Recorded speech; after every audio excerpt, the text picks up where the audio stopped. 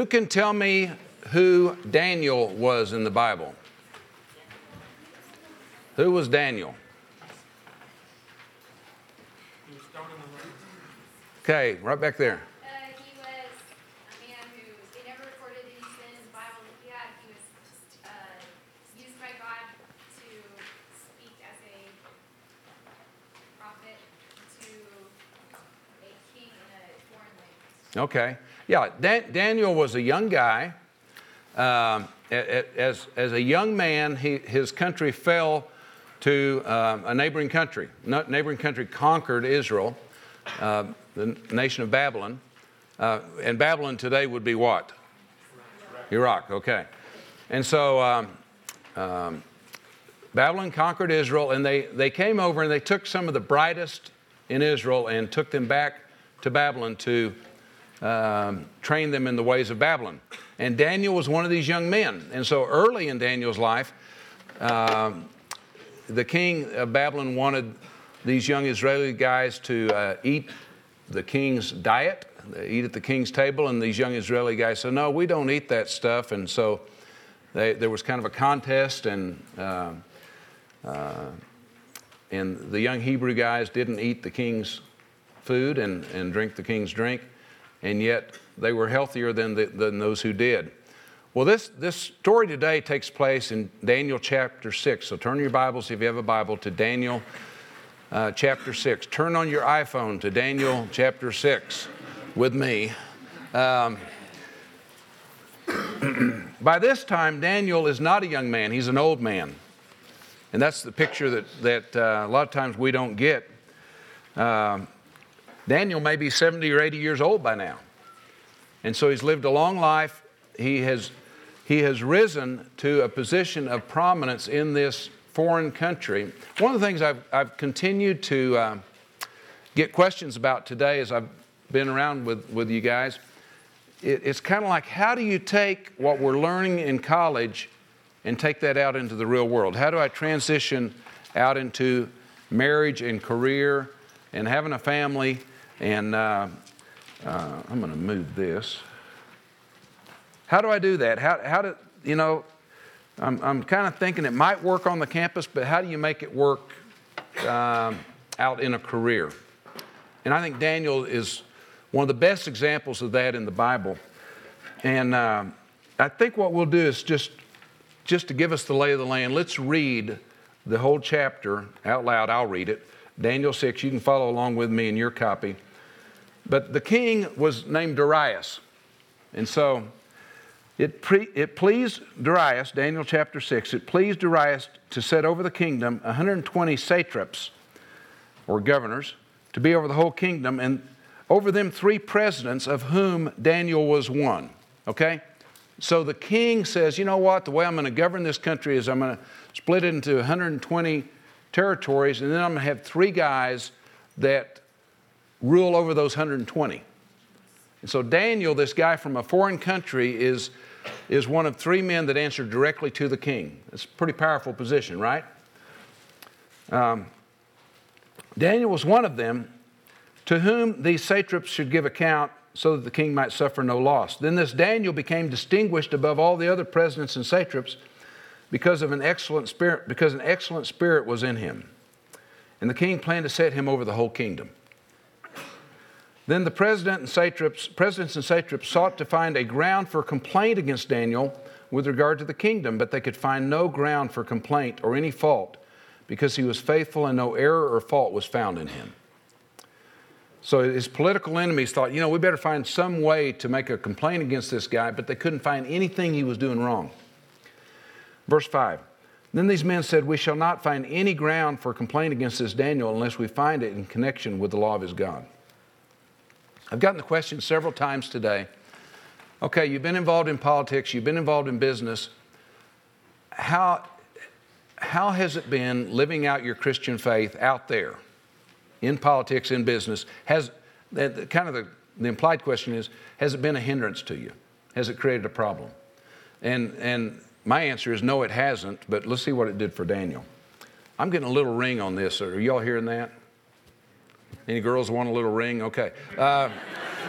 Then these presidents and satraps came by agreement to the king and said to him, "O King Darius, live forever. All the presidents of the kingdom, the prefects and satraps, the counselors and governors are agreed that the king should establish an ordinance and enforce an injunction that whoever makes petition to any god or man for 30 days, except to you, O king, shall be cast into the den of lions." Okay, what are they saying here? What did they say to the king? Pray only to the king. Beg your pardon? People may only worship. Yeah. Hey, king, you are so great. And by the way, you know, anyone in political office, you don't have to tell them they're great. They think they are, okay? But they came to the king and said, "Oh, king, you're the best ever. And tell you what, you're so great. Why don't you approve a law that says that for 30 days, no one can pray or make a petition to anyone, to any god or any person except to you?" And so they're trying to set up Daniel. "Now, O king, establish the injunction and sign the document so that it cannot be changed according to the law of the Medes and the Persians, which cannot be revoked." And so the king had the power to establish this ordinance according to the law of the Medes and the Persians. And if he did that, not even he could change it. And that's key to the story. Verse 9, "Therefore King Darius signed the document and the injunction." When Daniel, and here's the key to the whole story, when Daniel knew the document had been signed, what did he do? He went to his house where he had his windows in the upper chamber open toward Jerusalem. He got down on his knees 3 times a day and prayed and gave thanks before his God as he had done previously. So Daniel knew this law was in place, and he didn't change what he was doing. And he knew that the law said that if he got caught doing it, he would get thrown into the lion's den. And so what does he do? He just practices faith. He practices his faith openly. He could have closed the windows, right? But he didn't. His normal practice is to pray 3 times a day with windows open toward Jerusalem. He kept doing what he'd been doing already. Verse 11, "Then these men came by agreement and found Daniel making petition and plea before his God. Then they came near and said before the king concerning the injunction, 'O king, did you not sign an injunction that anyone who makes a petition to any god or man within 30 days, except to you, O king, shall be cast into the den of lions?' And the king answered and said, 'The thing stands fast according to the law of the Medes and Persians, which cannot be revoked.' Then they answered and said before the king, 'Daniel, who's one of the exiles from Judah, pays no attention to you, O king, or the injunction you have signed, but makes his petition 3 times a day.' Then the king, when he heard these words, was much distressed and set his mind to deliver Daniel. And he labored till the sun went down to rescue him. Then the men came by agreement to the king and said, 'Know, O king, that is a law of the Medes and Persians that no injunction or ordinance that the king establishes can be changed.' Then the king commanded, and Daniel was brought and cast into the den of lions. The king declared to Daniel, 'May your God, whom you can serve continually, deliver you.'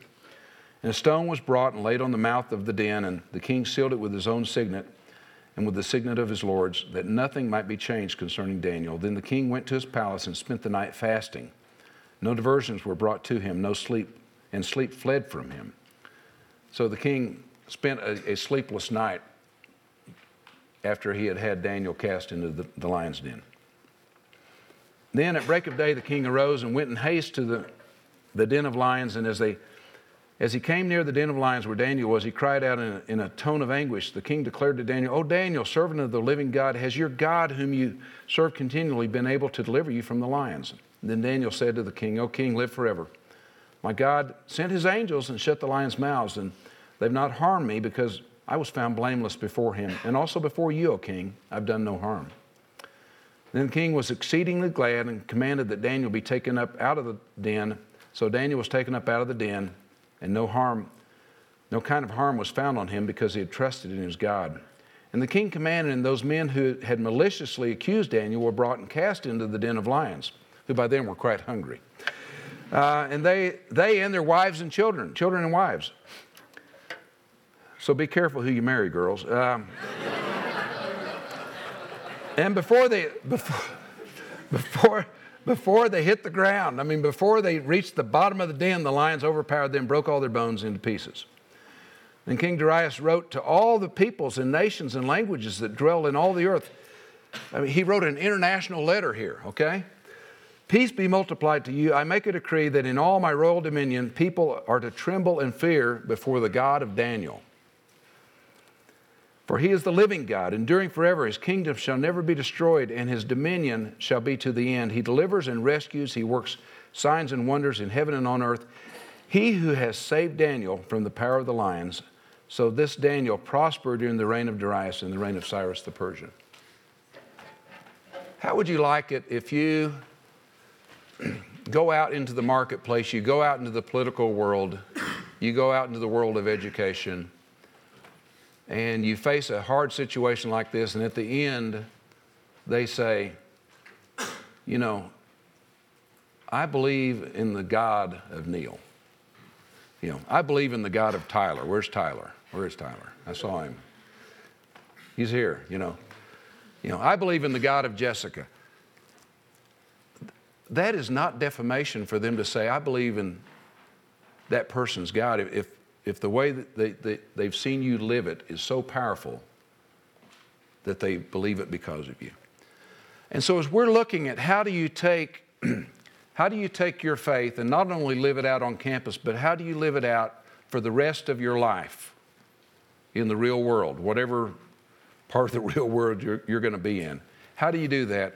Let's look at the life of Daniel, because he did that. He did it in a foreign land. And you know what? I would say that today in America, we're in a foreign land as far as Christians are concerned. America is increasingly antagonistic towards things Christian. Now, they're not persecuting us openly, you know. We're not being burned at the stake.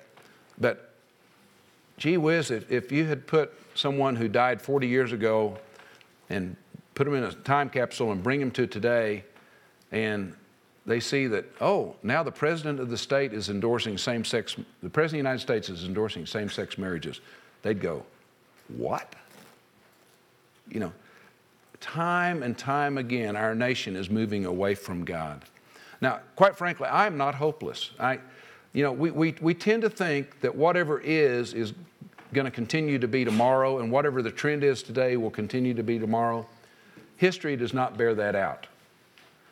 Nations turn away from God, and then they turn back to God. In America, we've had times when our nation turned away from God, and then we turned back to God. Typically, turning back to God in a time of suffering, which we may get the opportunity to do pretty soon, you know. So I'm not one of these hopeless people, but I am realistic enough to say that things are not trending our way right now in the public arena. So let's look at the life of Daniel. And you have a handout there.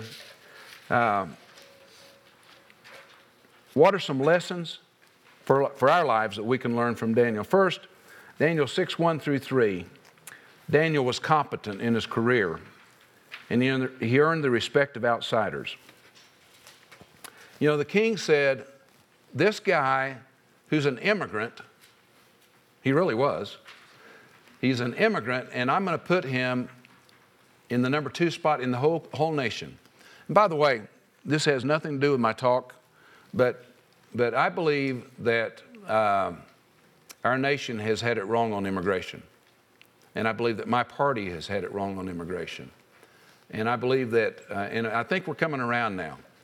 But if you look at Scripture, Scripture advises us to take a position of kindness toward people that are a stranger in our land. And I believe that we need to do that. And I think our immigration policy is broken.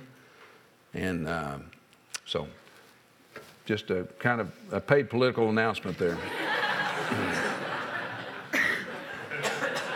I think we have a hope of fixing it right now. But let me ask you, who, in your opinion, are the most successful presidents of the United States, say, during the last 50, 60 years? Who comes to mind? Ronald Reagan? Anyone else? FDR, a little longer than that further back, but yeah, he was successful. Anyone else? Clinton? Okay. See, whether, and we've mentioned 2 Democrats and 1 Republican there, okay? if we can't get a president from our party, we at least want one who's competent, right? Right? We expect our leaders to be competent. And the people that you deal with out in the marketplace will not care a thing about what you believe about Jesus Christ if you're not competent in what you do. If you're not competent in how you handle your job, I mean, you're truthful, you're punctual, when a report's due, it's in and it's done well. You handle your job well. That's kind of the price of admission to win people's respect. It's really interesting that as you mentioned, successful presidents, there's people from both parties there. We are a nation of two parties, but once we elect someone, we want them to be successful. So we need competence. Colossians 3:23 and 24 says, whatever your task, work heartily as serving the Lord and not men, knowing that from the Lord you will receive the inheritance as your reward. You are serving the Lord Christ. And so when you're out there in a job, and I've got several questions today, well, I don't know what I'm passionate about. I don't know what I ought to be doing. Well, I'd almost say just jump in anyway. God's going to have a hard time steering a car that's not moving. Okay? And you're probably going to have more than one career. I kind of grew up where you took a job at the phone company and you worked there 40 years and they gave you a gold watch and you retired. That's not today's world. You're probably going to have 4 different careers. And it's probably not going to be the path that you lay out right now looking forward. There's probably going to be some surprises along the way. But how we handle ourselves in that job, how competent we are, will dictate whether or not people respect us. 1 Thessalonians 4:12 says that we should work with our hands so that we can command the respect of outsiders and be dependent on nobody. So the reason we work is for 2 reasons. One is to meet our needs. We've got to feed ourselves. We've got to pay our bills. But secondly, the way in which we do our work determines whether we command the respect of outsiders. For about the last 50 to 60 years, the most respected person in every poll of, Time Magazine's most respected person, whatever it is, who's the most respected person in America perennially on all these polls? Billy Graham. Billy Graham. Okay, do you know that Billy Graham, when he started rising to prominence, his music guy was a guy named Cliff Barrows. And Cliff Barrows was from Modesto, California, not far from here. And in the late 1940s, Billy Graham, Cliff Barrows, and a couple of other guys that were close to them met at Cliff Barrows' father's farm near Modesto. And they discussed what is it that, perennially evangelists kind of had a poor track record. I mean, they didn't have a record of credibility with the people because of failures in their lives. And so Billy Graham and Cliff Barrows and the others determined that typically it was one of 3 areas that they failed in. It was either pride, or it was how they handled money, or it was sexual sin, failures with women. And so they had in that field in Modesto, near Modesto, they agreed on the Modesto Manifesto, they called it. And they determined that they would help keep Billy humble and that Billy would always work for a salary. He would not work on commission, if I can put it that way. He worked for a salary. And that he would never be alone in the presence of a woman other than his wife from that moment forward. It's hard to get in trouble in sexual sin in groups. Now, some accomplish that, but very few honorable, sober people do. And so from that moment to this, Billy Graham has not been alone with a woman other than his wife. That's a pretty strong commitment, right? But we respect that. He's the most respected man in America. He's kind of fading from the scene today. He's 94 now. His health is is failing, and I would say he's not as big a presence in your life as he has been in those of us in older generations, but he's respected. And as we look at moving out into the marketplace, we want to be competent in what we do, because that's one way in which we earn the respect of outsiders. Daniel was competent. Secondly, Daniel was predictable in his business and personal life. Verses 4 and 5 in Daniel 6 say, the other administrators began searching for some fault in the way Daniel was handling the governmental affairs, but they couldn't find anything to criticize or condemn. He was predictable.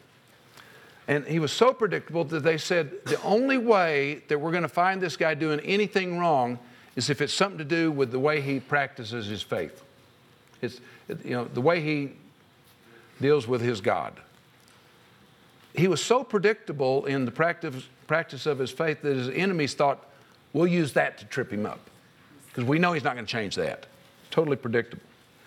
I think there are stages of life, and right now you're in the stage of life where you're laying a foundation. And so in your college years and in your 20s, you're laying a foundation for what your life is going to be. And typically in our 30s, we start building on the foundation, and we begin to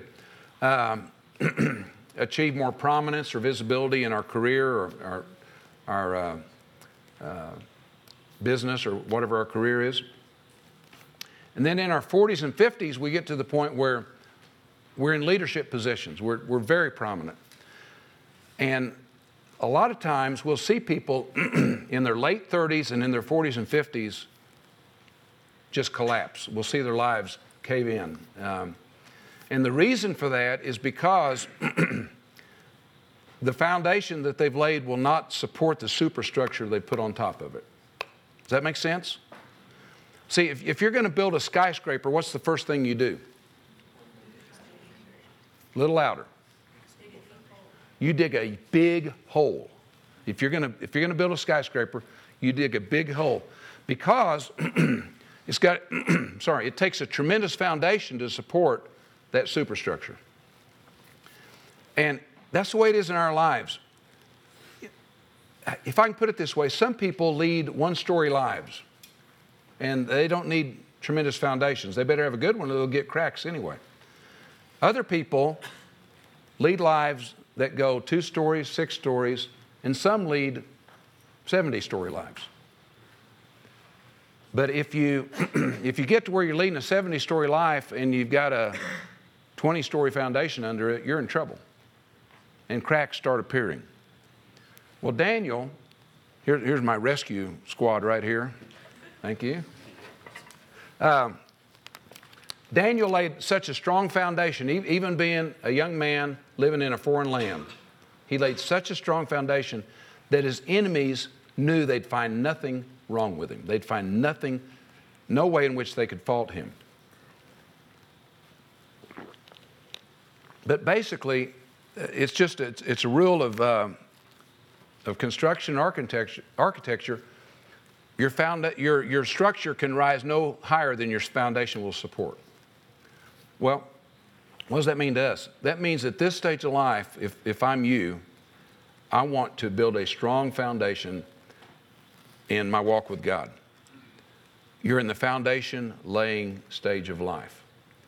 And I wouldn't worry a heck of a lot about what God does with that.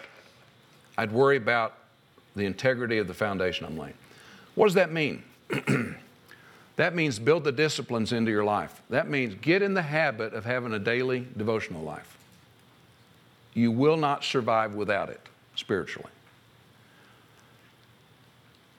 Make it your practice to memorize Scripture.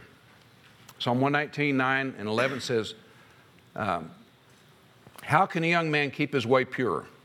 By guarding it according to thy word. I've laid up thy word in my heart that I might not sin against thee. When I was 20 years old, I came to Christ and I started memorizing Scripture. And that summer I went to Europe, and Gene Warr was my father's best friend and a mentor to me. And he comes to me and he says, there's a bunch of wild women over in Europe. And I said, yeah, I've heard about that. He said, what are you going to do about that? I said, I'll tell you what, Gene, I'll memorize a verse a day on that trip. And I got 10 days into the trip, and I got my first telegram from Gene. And it said, Kirk, sin will keep you from God's word, or God's word will keep you from sin. Gene. And I thought, oh my gosh, I'm 10 days into it, I got one verse memorized. And he's going to check me up. And so I started working on it. I got home. He was at the airport, at the gate. This is back when you go to the gate. He was at the gate. And he didn't say, welcome home, you've been gone a month and a half. He said, give me your verse pack. And I gave him my verse pack, and he took me through about 20 of them. And he goes, I believe the boy has them, you know.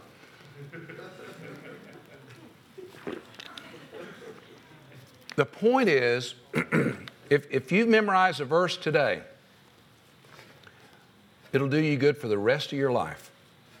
But I would venture to say, if you don't get in the practice of memorizing Scripture when you're young, you probably will not do it when you're older. We talked on finances today. Whatever pattern you set when you're young, in college, will be the pattern you follow when you get married, and it'll be the pattern you follow when you get older, unless you go through a dramatic change that's very difficult. So it's true in every area of our life. So you're in the foundation laying stage of life. You need to build a strong foundation in your own walk with God. You need to build a strong foundation in your relationship with your partner in life. Now you may say, well, I don't have that partner yet. Well, then prepare to be the kind of person you need to be. But when you get married, that first 10 years or so, you need to be building a strong foundation in that marriage. Dana had some questions at dinner about what it was like to be married to the mayor. Well, she was a great wife for the mayor. But the reason she was because it was not a great change in our life for her to take on that role and for me to take on the role that I took on. We were prepared for it because we'd laid the foundation years before. Years ago, I heard Chuck Colson speak. I don't know if the students, how many have heard of Chuck Colson? Most of you have not. I'll tell you what, his autobiography is a book called Born Again. Chuck Colson, you ought to read it. Chuck Colson was Richard Nixon's White House legal counsel. No great honor. Went to prison for crimes committed in the course of Watergate in the White House. Became a Christian right before he went into prison. And when he came out of prison, he started a ministry called Prison Fellowship. Now, he's gone to be with the Lord now. But Prison Fellowship still ministers all around the world.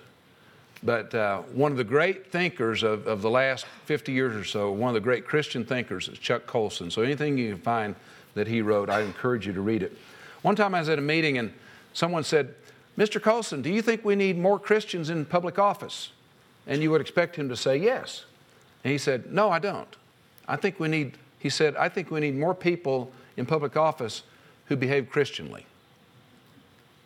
We need more people in public office, not just that profess to be Christians, but that live it, is what he was saying. So Daniel was predictable. He lived it. He lived it so well that even his enemies said, boy, we won't find him messing up, so we better pick on his faith. I've had several mentors in life. I mentioned Gene Warr. He was one of them. Another was one of my dad's business partners, a guy named Ford Madison. And when I got elected mayor, he called me up. His father had been mayor of Amarillo, Texas, when Ford was growing up. And he said, hey, congratulations on winning. And he said, you'll enjoy it. Make the most of it. He said, but don't get used to it. He said, because I watched my dad when he was mayor and then when he left office. And when you leave office, all that attention that they're giving you because you're mayor will go to whoever is mayor at that time. It'll go to the next guy. They're not showing honor to you. They're showing honor to the office. And so don't get used to it. And boy, he was right. Because, when you're mayor or when you're running a company, when you're in a very visible position, you're busy, your phone's ringing, people are trying to see you.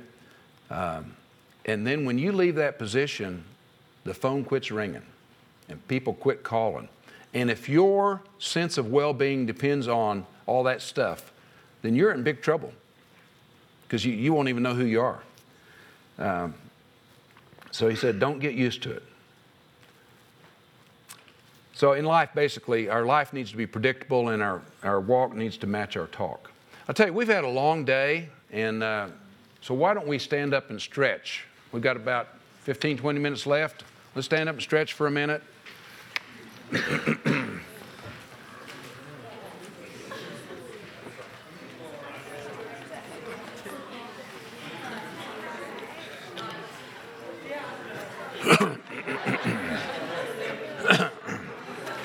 Okay, have a seat.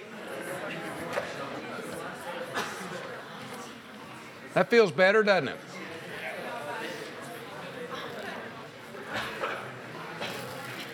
Okay, Daniel was competent, he was predictable, and third, he was visible in the practice of his faith. As I mentioned, when he knew the law had been signed, the first thing he does, he goes home, opens the windows, and prays toward Jerusalem. He was visible in the practice of his faith. When I was running for mayor, I did an interview with our local weekly newspaper, kind of the countercultural newspaper, not a very Christian newspaper. And they said to me, you know, you're outspoken in your Christian faith, and how do you see the role of your personal faith if you're in the mayor's office? And I told them, I said, you know, I'm the same person on Monday that I am on Sunday. And so I don't change. I don't leave my faith behind when I walk out of church. It's a part of who I am, and I take it with me everywhere I go. And it informs all I do. But it's not my job as mayor to impose my faith on other people. It's my job to live my faith. And they bought that answer, endorsed me for the office. People don't mind it if you live out your faith in front of them, as long as you are consistent. They really mind it a whole lot if you say one thing and do something else.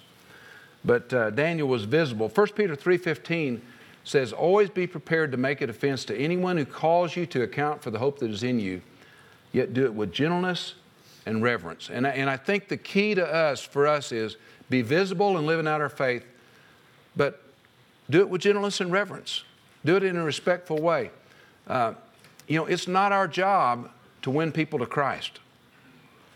It's our job to be salt and light. It's God's job to win people to Christ. And nobody ever came to Christ because they lost the argument. So just be visible in it. If you're comfortable in living it out, other people are probably going to be comfortable in watching you do that. He was visible in the practice of his faith. And then fourth, his faith was unshakable regardless of the circumstances. Verse 21 and 22 in Daniel 6, Daniel said, God sent his angels to shut the lion's mouth so they wouldn't hurt me, because I've been found innocent in his sight and in yours, King.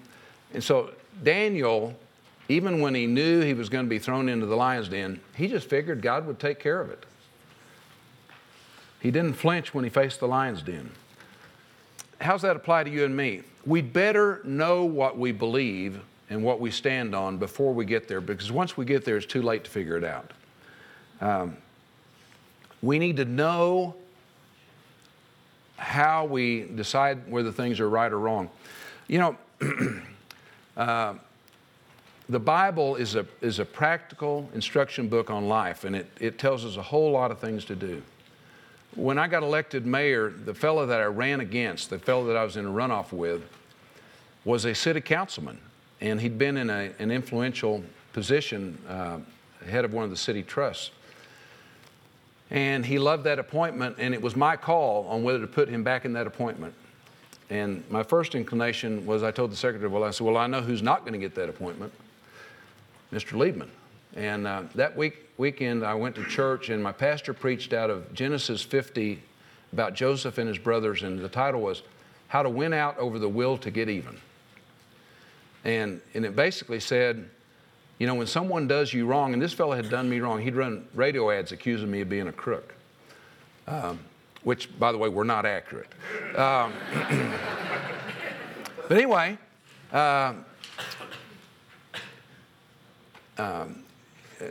when someone does us wrong, the lesson of Scripture is instead of getting back at them, do something good to them, do something to bless them. And so I go in the next day and I tell the secretary, I said, put Councilman Liebman on that water trust. And she goes, really? I said, yeah, and I told her why. A few days later, I'm walking into City Hall and Councilman Liebman's walking in from the parking lot next to me, and sheepishly he comes over. We didn't know each other before we ran against each other. We've never spoken a civil word to each other. He comes over and he says, hey, thanks for that appointment. And I said, oh, sure, glad to do it. I knew it was important to you and you'll do a great job. He went from being my enemy to being my closest political ally in City Hall because of that one act. So it really works. But we have to know, before we get there, we have to know, am I getting my instruction from the Bible? If I'm getting my instruction from the Bible, then whatever it says, I act on that. I took that action not because I was enamored with it. I thought that's what the Bible taught to do in that situation. So Daniel was unshakable. Things don't always go well. They didn't always go well for Daniel. I mean, you know, getting thrown in the lion's den is not real good. After I left the mayor's office, I ran for United States Senate, lost, and lost pretty big. And I told this, I think I told it in the financial workshop. If I've told it to all you, I'll tell it again. But anyway, I pull up to this watch party that night, and my campaign manager comes out, and he looks like he's had a death in the family. And he says, well, I said, how's it going, Josh? He goes, not well. We're down 25 points, and we're losing Oklahoma County, my home county. I said, let's go have a party. You know, we can't be all down in the mouth when things don't go our way. If God's in control when we win, He's in control when we lose. And after that, one of the young men who worked on the campaign, he came up to my son about 3 weeks later and he said, how are you doing? And Blair goes, oh, we're doing fine. No, I mean, really, how are you doing? We're fine. You know, if your life does not depend on winning elections, then that's not the barometer for whether you feel good or not. And so our sense of well-being needs to depend on something other than the latest business deal or the latest election or whether we got the raise or got the job. Finally, Daniel, the message of Daniel's life was believable. Verses 26 and 27, the king says, I'm going to make a decree throughout the whole kingdom that everyone should tremble with fear before the God of Daniel. And so the king says, I'll tell you what, I've seen Daniel live his faith. I've seen Daniel in the lion's den live his faith. And so I'm going to believe in Daniel's God because of Daniel. You know, if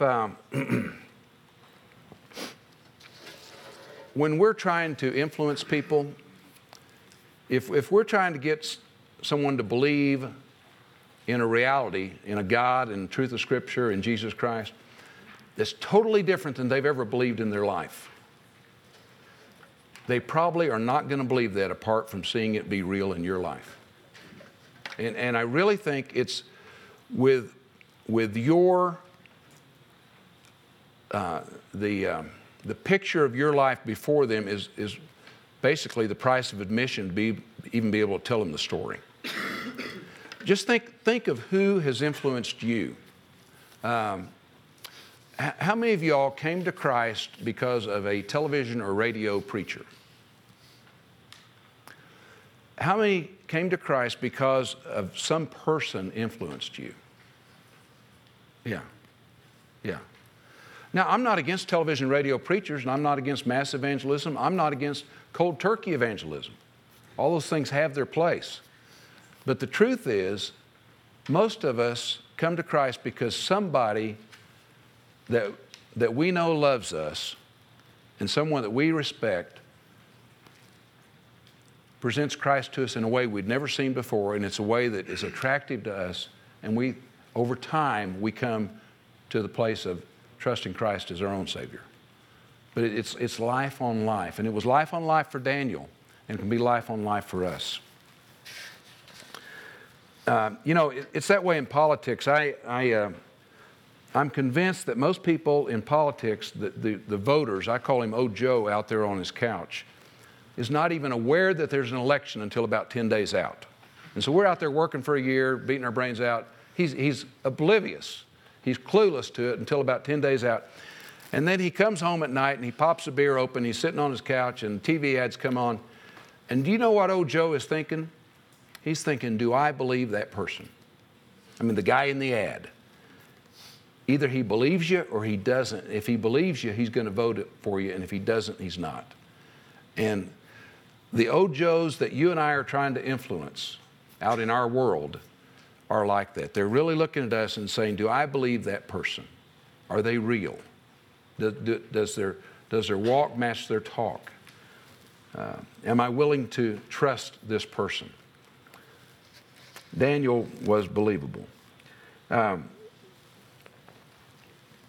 had a guy, and I've told this to some of you at a table today, but back when I was in the wholesale business, a real estate guy came to see me on a deal we were working on, and I said, hey, Jerry, how you doing? And he dissolved in tears. I mean, he's probably the most prominent real estate broker in our town, and I asked him how he's doing, and he dissolves in tears, and he says, I just got back from a fishing trip to Alaska, and I got home, and my wife told me she wants a divorce. And I'm working hard, and I'm making all this money, and I have no children to share it with, and now I don't have a wife to share it with. Why would he be that vulnerable to me? I mean, he wouldn't do that with everybody. And I think he did that because he trusted me. He knew I cared about him. And he saw something in me that believed he could share that. People don't talk like that all the time in business world, I tell you. Several years later, I invited Jerry on an evangelistic ski trip, and we took some guys. They were either guys that they weren't believers, or a guy like him, we didn't know where he was for sure, or maybe a Christian who'd kind of wandered away. And we took him on this ski trip, and we shared the same room. And one night, he said, I get what you're saying about Jesus. I'm just not willing to turn loose of some things. Well, there's a lot of people that way. And they may get it, but they're just some things they don't want to turn loose of. He went on, he got remarried, and married a wonderful gal that knows the Lord and loves the Lord. And I've never had that discussion again with Jerry. Judging from some of the things he's said in recent years, I think he knows the Lord now. But the point is, we've got to live our lives before people where they feel comfortable talking about those things and considering those things, and they think our life is consistent enough that they're willing even to be open to us and vulnerable in that way. Well, Daniel was competent, he was predictable, he was visible, he was unshakable, he was believable. Let me encourage you, don't surrender the public arena to the world. Get involved. Get involved in your neighborhood when you're out. Get out of school. Get involved in your neighborhood. Get involved in your community. Run for school board. Run for city council. If you have a chance, run for mayor or congressman. We have a congressman in Oklahoma right now who, until 2 years ago, a little over 3 years ago, ran a camp like this in Oklahoma, a Baptist assembly ground. And he came to me, he said, I want to run for Congress. I feel called to run for Congress. And I said, why on earth would you do that? It's a terrible job. And he had no chance to win, and he won, named James Lankford. And he is now the number 5 ranking Republican as far as leadership position in the United States Congress. And 3 years ago, he was running a church camp. God called him to do it. I promise you, the Chamber of Commerce had no idea he existed when he... But don't surrender the public arena to those who don't share our worldview. And then get out of the four walls of the church. I probably don't need to say that to you guys. You're probably outside the four walls anyway. But don't get hemmed into the four walls once you get out of school. Live out your faith out in the marketplace. Cultivate intentional relationships with people that don't know Christ. I mean, invite them to dinner. Share hobbies with them. Be intentional about it. Don't spend all your time running with the wrong crowd. I mean, the Christian crowd. See? Keep reaching out intentionally to people that don't know Christ. And then get involved and meet people on their own turf. None of us are comfortable in an unfamiliar setting. And so, the first thing you want to do, the first thing you don't want to do is invite them to church, because they're probably not going to feel comfortable doing that. But you can invite them to a cup of coffee. You can invite them to dinner. And then ultimately, that discussion might lead toward being involved in a Bible study.